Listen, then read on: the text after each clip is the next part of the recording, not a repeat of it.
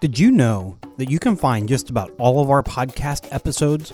We've done more than 50 now. On our website, just go to gangreathepodcast.com and you can listen to interviews with amazing writers and reporters like David Gran, Tom Junot, Catherine Miles, Landa Gregory, Christopher Goffard, and so many more. Just go to gangreathepodcast.com. That's Gangrey, thepodcast.com.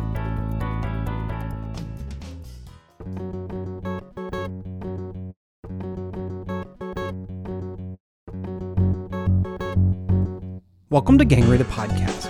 I'm Matt Tullis.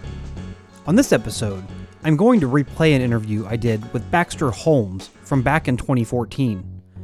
Baxter had just joined ESPN when he was on the show, having previously written for the Boston Globe, where he covered the Boston Celtics. When I talked with him 4 years ago, he had been hired to cover the Los Angeles Lakers. Since then, he's had some incredible success and has actually been promoted to a job that has him writing about the entire NBA. One of the stories that came about in that new beat was a piece on how professional basketball players are obsessed with peanut butter and jelly sandwiches. The story, the NBA's secret addiction, went viral and ultimately ended up winning Baxter a James Beard Foundation Media Award for feature reporting, a top award in the culinary industry. He received his award at the end of April.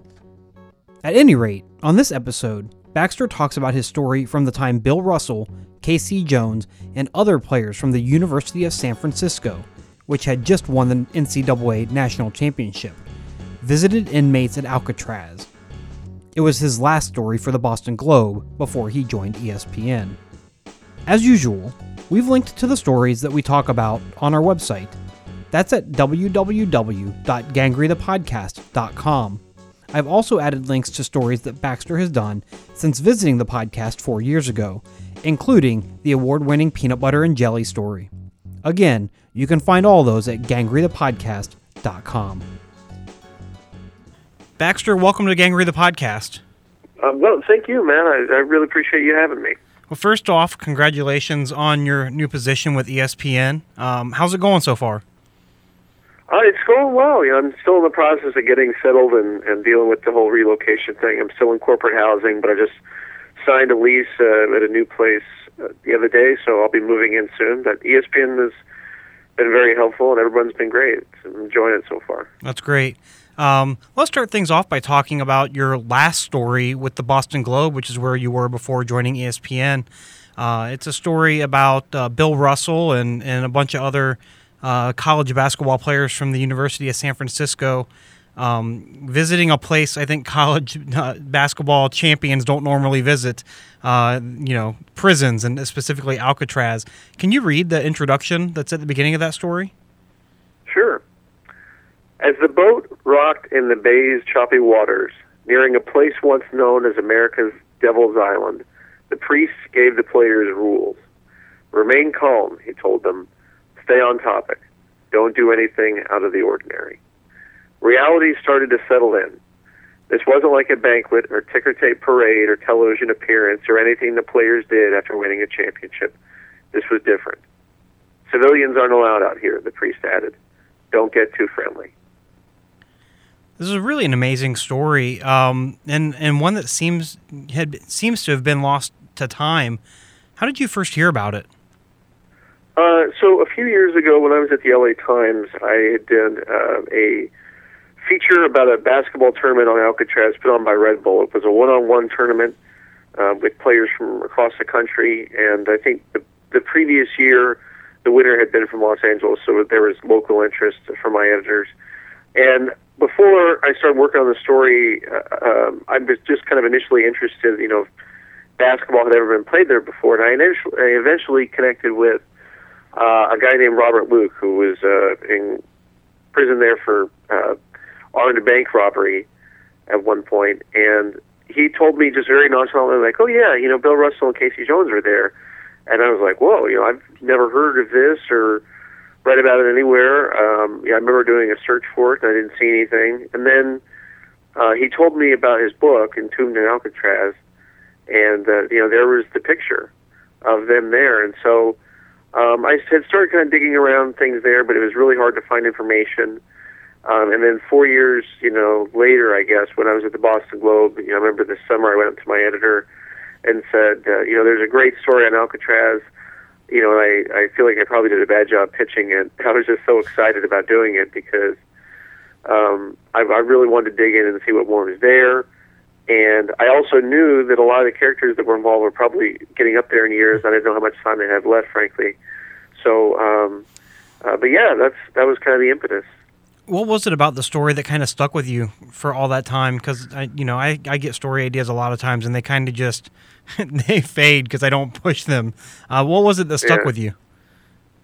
Yeah, it's interesting. I have a kind of a fascination with Alcatraz. I'm not sure why. I think I've toured it like 3 or 4 times. I've never done the night tour though, which I've always wanted to, and I hope to do that soon. But and then the idea of these basketball players kind of mingling with the most notorious criminals probably in the history of in the history of the federal penitentiary system was just kind of I couldn't believe that happened, and moreover that there was almost no information about it anywhere. The only thing I saw was this photograph in this book written by one a former convict there, and I don't know why it stuck with me. I do kind of get hooked on stories. It's hard for me to let some of them go, depending on the idea. But nothing was quite as gripped me quite like this one did. Mm-hmm.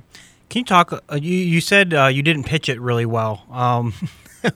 You must have pitched it all right, I guess. The story got done. Yeah, I tend to think that I'm just not very good at pitching stories because I get really involved in like the idea, and I'll do some initial reporting, and eventually like I'll come up to my editor and say, "Oh, there's this great idea, and you won't believe, and nobody's ever done it, and nobody else would have the story, and it's like I don't even. It takes me forever to actually get to the point because I'm so excited about all these things, and my editors before are just kind of the point like, okay, we know.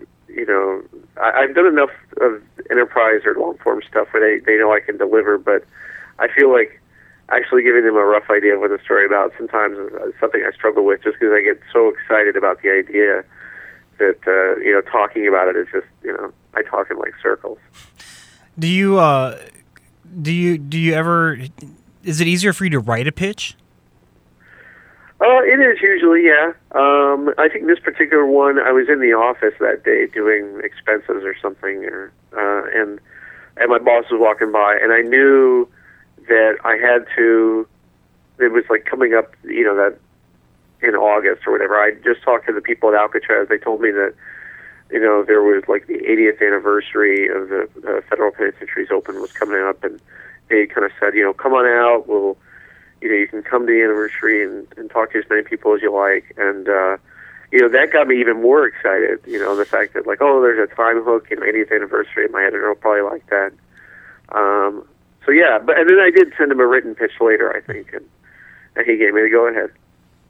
Did you have to have that Boston connection with the story, do you feel? I think so.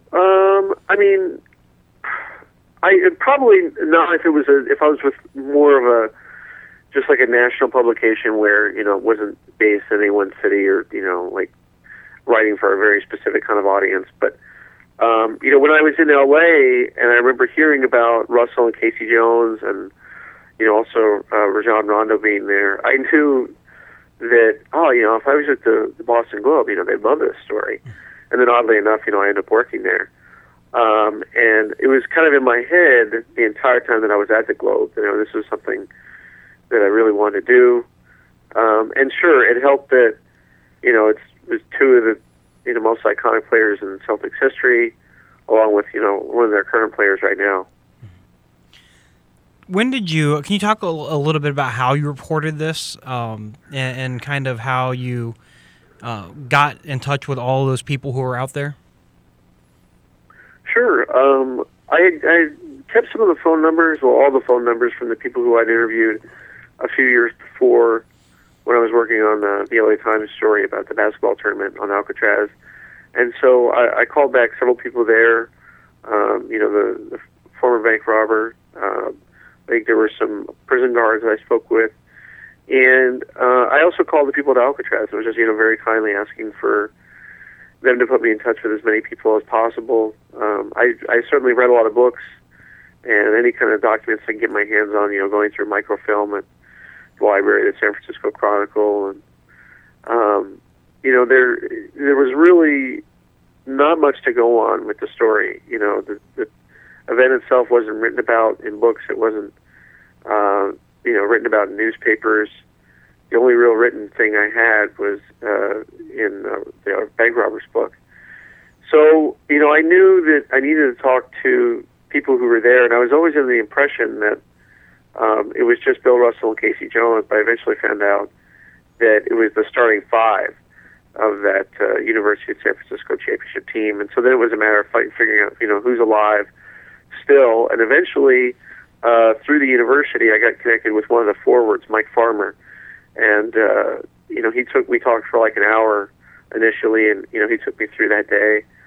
And then connected me with another person who was also there, one of the other teammates. And I spoke with him, and so, I felt like I had a really good start with those two. I wanted to get Bill Russell. He declined multiple attempts to be interviewed. Casey Jones, I wasn't unable to reach him, but I felt like with the other people, and then certainly all the people involved with the prison, that I had the makings of a good piece. Why do you think Bill Russell didn't want to talk for the story? He has, and this has been written about, a grudge going back to, I think, 1957 with the university. The gist of it is, he went, after winning his first championship with the Celtics, he came back, wanted to go back to school in the summer, was under the impression it would be free. He was informed that his scholarship had run out and they would have to pay. There was some kind of disagreement or argument. From that point on, he just decided he wasn't going to affiliate himself with the university.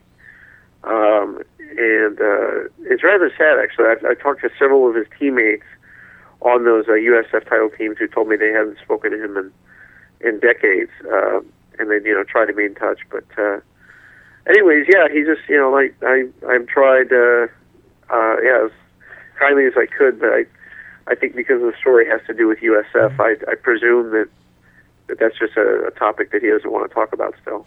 You still had a lot of great stuff, though. When you got all the reporting done, can you talk about the writing process and maybe how you were able to kind of figure out how you were going to tell the story? Sure.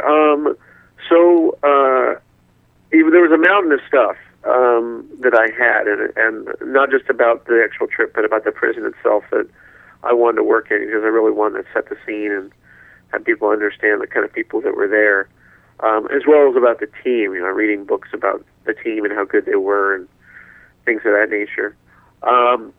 And I was in Los Angeles, and I remember I had just gotten back from the 80th anniversary, and I knew that when I had sat down with a former guard, and his eyes kind of lit up because he was the one who had escorted the players down Broadway, the central walkway in the prison.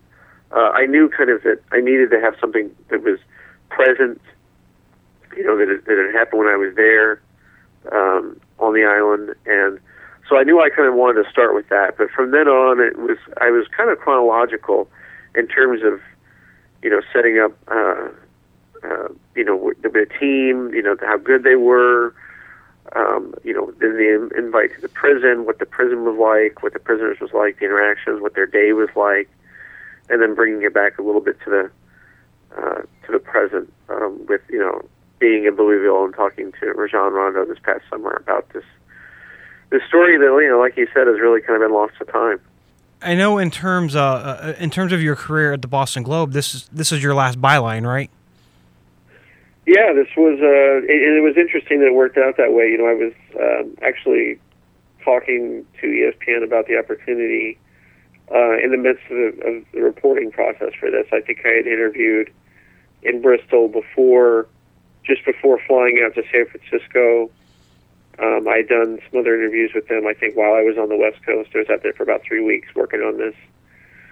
And, I mean, it was interesting because kind of how the timing worked out that way. But I think more than any story I've done to this point in my life, and certainly at the Globe, this was the most fun story I've done, the one that I probably cared about more than any other, more than I probably obsessed about any other, to be honest with you. And if I was going to go out on a final note, I was glad it was this one. Right.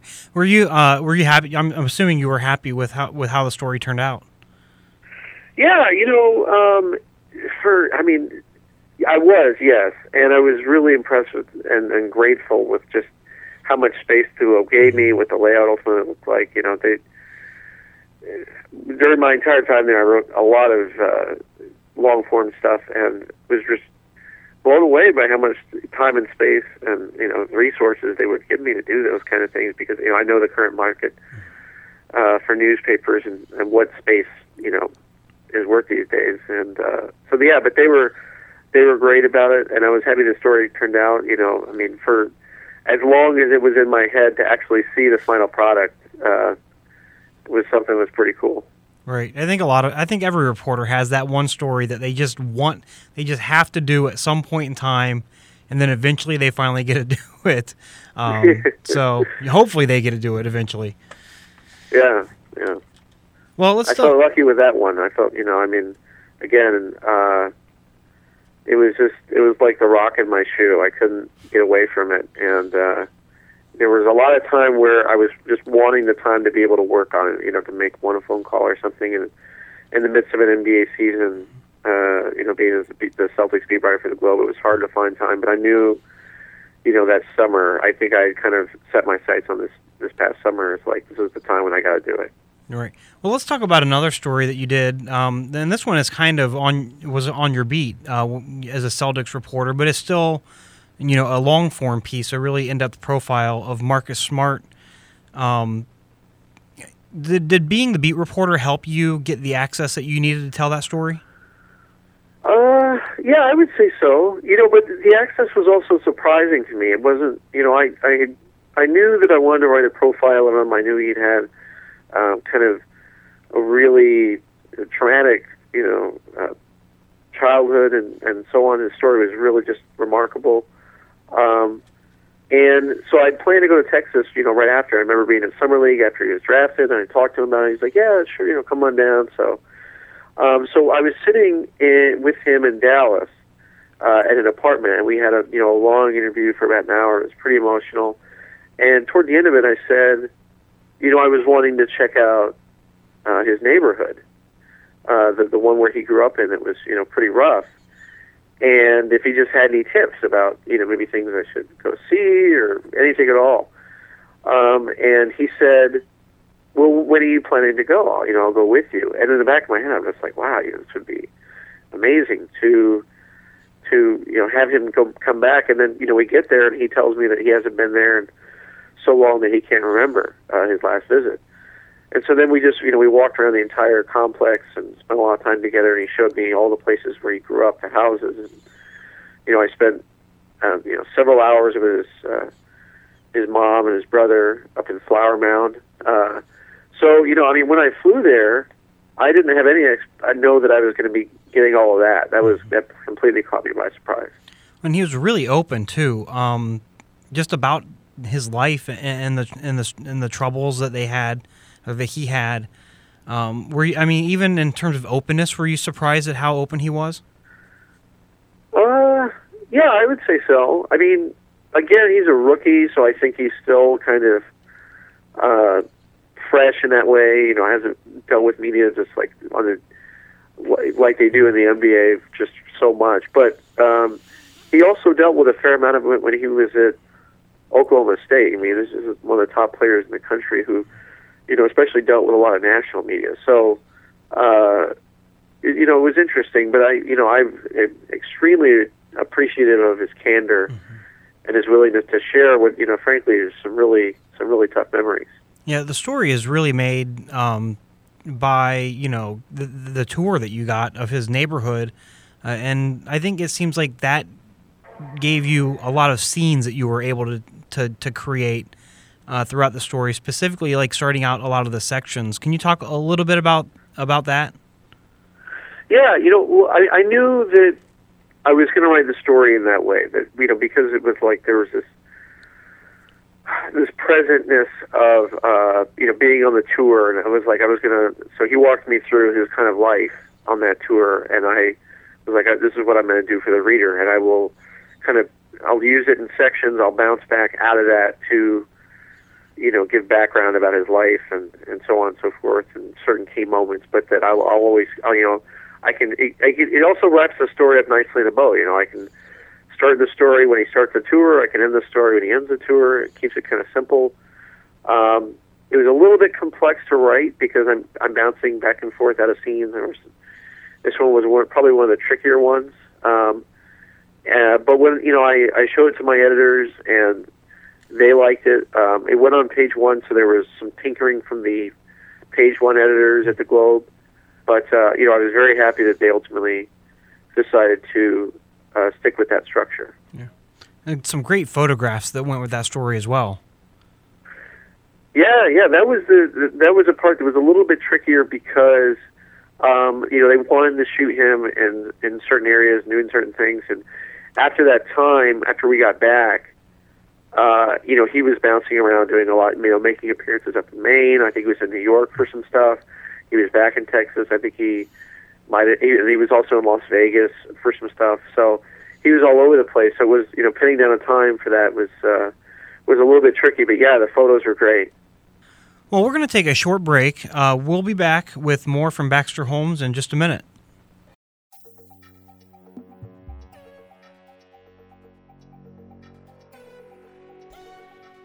Gangrey the Podcast is brought to you by the College of Arts and Sciences at Fairfield University, which grounds students in the 500-year-old Jesuit tradition of academic rigor and personal reflection, while providing them with the critical skills needed to succeed in work and life. Students work with passionate faculty and have the chance to study abroad, participate in civic engagement, and conduct hands-on research across a variety of disciplines.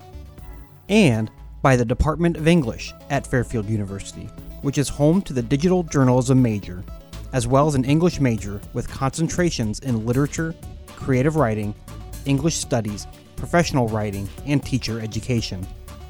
For more information on the College of Arts and Sciences and the Department of English, go to fairfield.edu. Welcome back to Gangrey the Podcast. I'm Matt Tullis. I'm here with Baxter Holmes, a reporter for ESPN who covers the Los Angeles Lakers. He's just started at ESPN, so we're talking about some of his other work that he's written for Boston Globe, most notably. You recently wrote a piece for Esquire on the Washington Redskins team name controversy. Can you talk a little bit about that piece? Yeah, so it was a piece for ESPN, for Esquire.com, essentially talking about what the team's name means to me.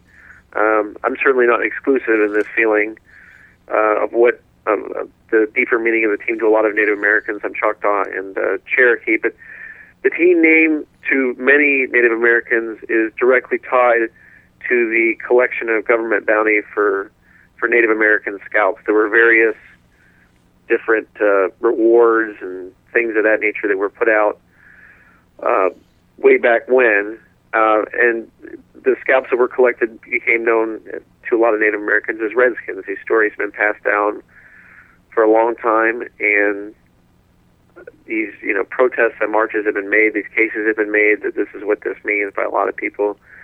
But I certainly noticed that it seemed when people read the piece that there was a big reaction to it, which I found very interesting, again, because I considered, considering that point I know has been made for a long time by a lot of people, and if you Googled it before, my piece came out, it was easy to find in a lot of places.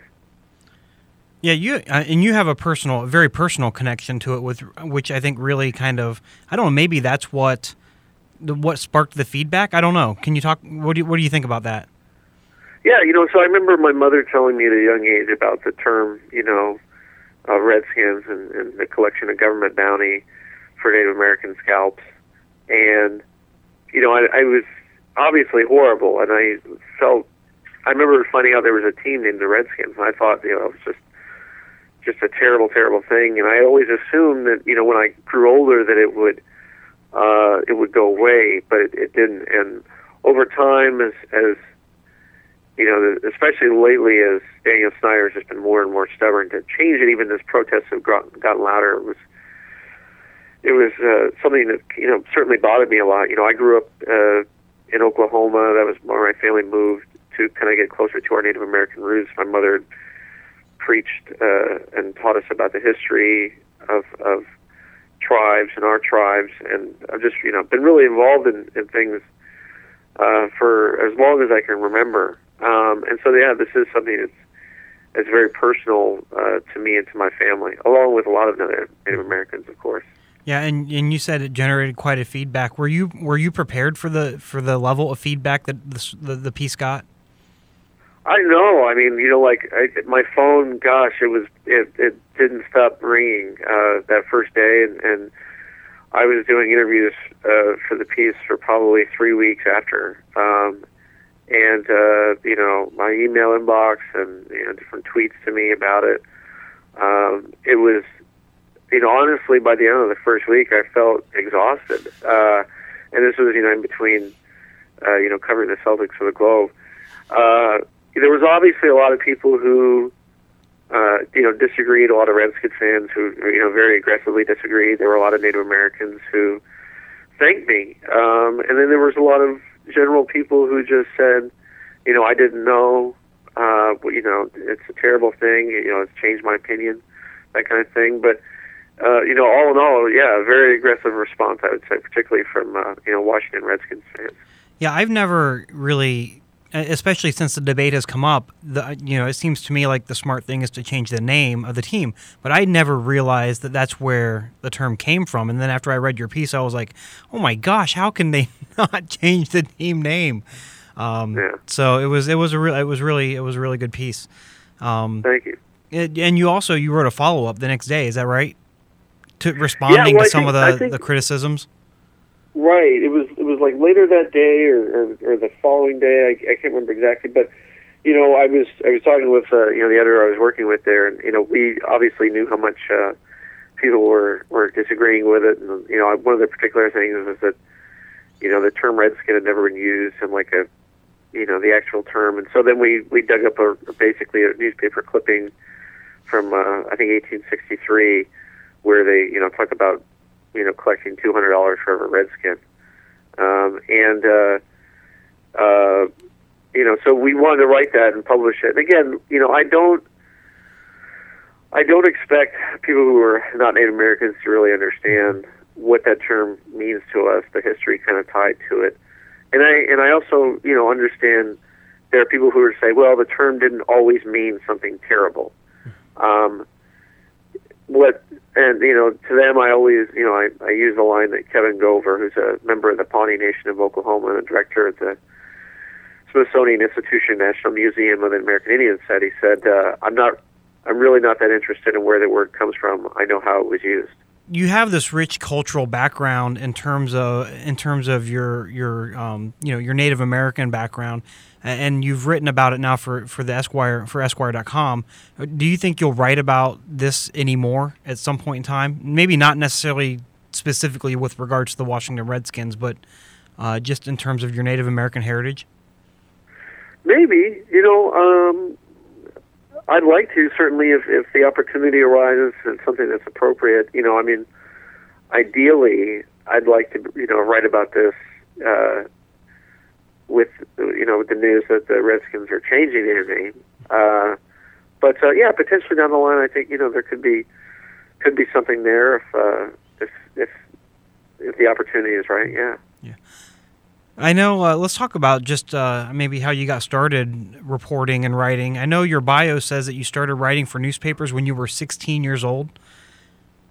Yeah, so I was I'm from a really small town in Oklahoma, and I was a sophomore in high school there in geometry class when there was a knock on the door, and it was the local sports editor of the weekly in that town, and he was with my high school basketball coach, and the editor asked if I would cover the basketball team.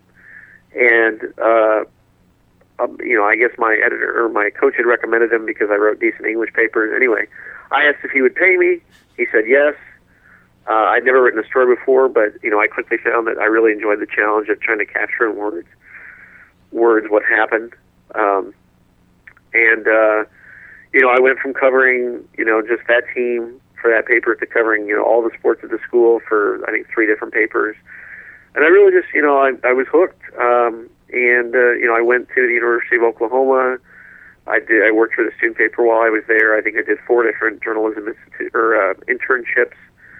One in South Dakota, then Salt Lake City, then the Boston Globe, then the LA Times. I did 3 different, journalism institutes while I was there as well. So I really fell, hard into it. When I was playing basketball, I really devoted myself to that. I wasn't a good player by any means, but I was just kind of obsessed with trying to, get better in a lot of late nights working on it. And I totally transitioned everything over into this, whether, reading different books about the history of journalism or certain journalism titans, about writing and the craft of storytelling and, narrative art and things of that nature. It really kind of consumed me. And I'm obviously very grateful that, things have turned out okay enough. I can make a living doing it. Is there like one person or maybe one other writer or reporter that has had a big impact on you? There's a couple people, but the guy who I'm always going to think of a lot is an editor in Los Angeles when I was there. He's still there. His name is Steve Padilla. He is also the writing coach, along with being the assistant national editor for the LA Times. He's also the writing coach for a Tribune company, which means he goes around and does writing workshops a lot, the Chicago Tribune, Baltimore Sun, Hartford Courant, so on. And he's a musician. And also and I think that gives him this just great sense of rhythm in stories and how a story should move along and pacing, and he just has this remarkable sense of knowing exactly what a story really is about, how a story should be framed and whatnot. And but he also has this sense of being able to tell you in just a couple words, give you a couple pieces of advice, and all of a sudden, like, everything is crystal clear to you, exactly what you need to do and who you need to talk to or the details that you need to find. And I worked with him on several stories in LA. In fact, I think every story that I did that was any good, he had his hands on. In fact, he had his hands on the Alcatraz piece and helped me rearrange some stuff, including the ending. And without him, I don't even want to think of where I'd be. He totally kind of molded my mind into finding, a lot of the stories that I've done and into, how to tell them. And so, he has some, I think, podcasts online, or there's some videos online of him giving workshops, and there's a list on Poynter of him on how to find story ideas, and I recommend those as often as I can to anyone who cares about the business. He's just he is very, very, very, very good at what he does. Well, Baxter, thanks for joining the podcast. I really appreciate it, and good luck at ESPN. We look forward to some more long-form stuff from you here in the future. Thanks so much for having me, Matt. I really appreciate it. That was the interview I did with Baxter Holmes back in November of 2014, after he had just joined ESPN as the beat reporter covering the Los Angeles Lakers. He now covers the entire NBA for ESPN and recently won a James Beard Foundation Award for feature reporting for his story about professional basketball players and their obsession with peanut butter and jelly sandwiches. As usual, we've linked to many of Baxter's stories on our website. You can find that at gangrythepodcast.com. Stay Stay up to date with the podcast by following us on Twitter. That's at Gangrey Podcast. Gangrey is spelled Gangrey. You can also like the podcast on Facebook. You can subscribe to Gangrey the Podcast on iTunes, SoundCloud, or any Google Play app. Just search Gangrey. That's Gangrey Podcast. Gangrey the Podcast is produced in Donnarumma Studios at Fairfield University. It's made possible by the College of Arts and Sciences and the Department of English at Fairfield U. This episode was hosted and produced by yours truly. I'm Matt Tullis. Thanks for joining us.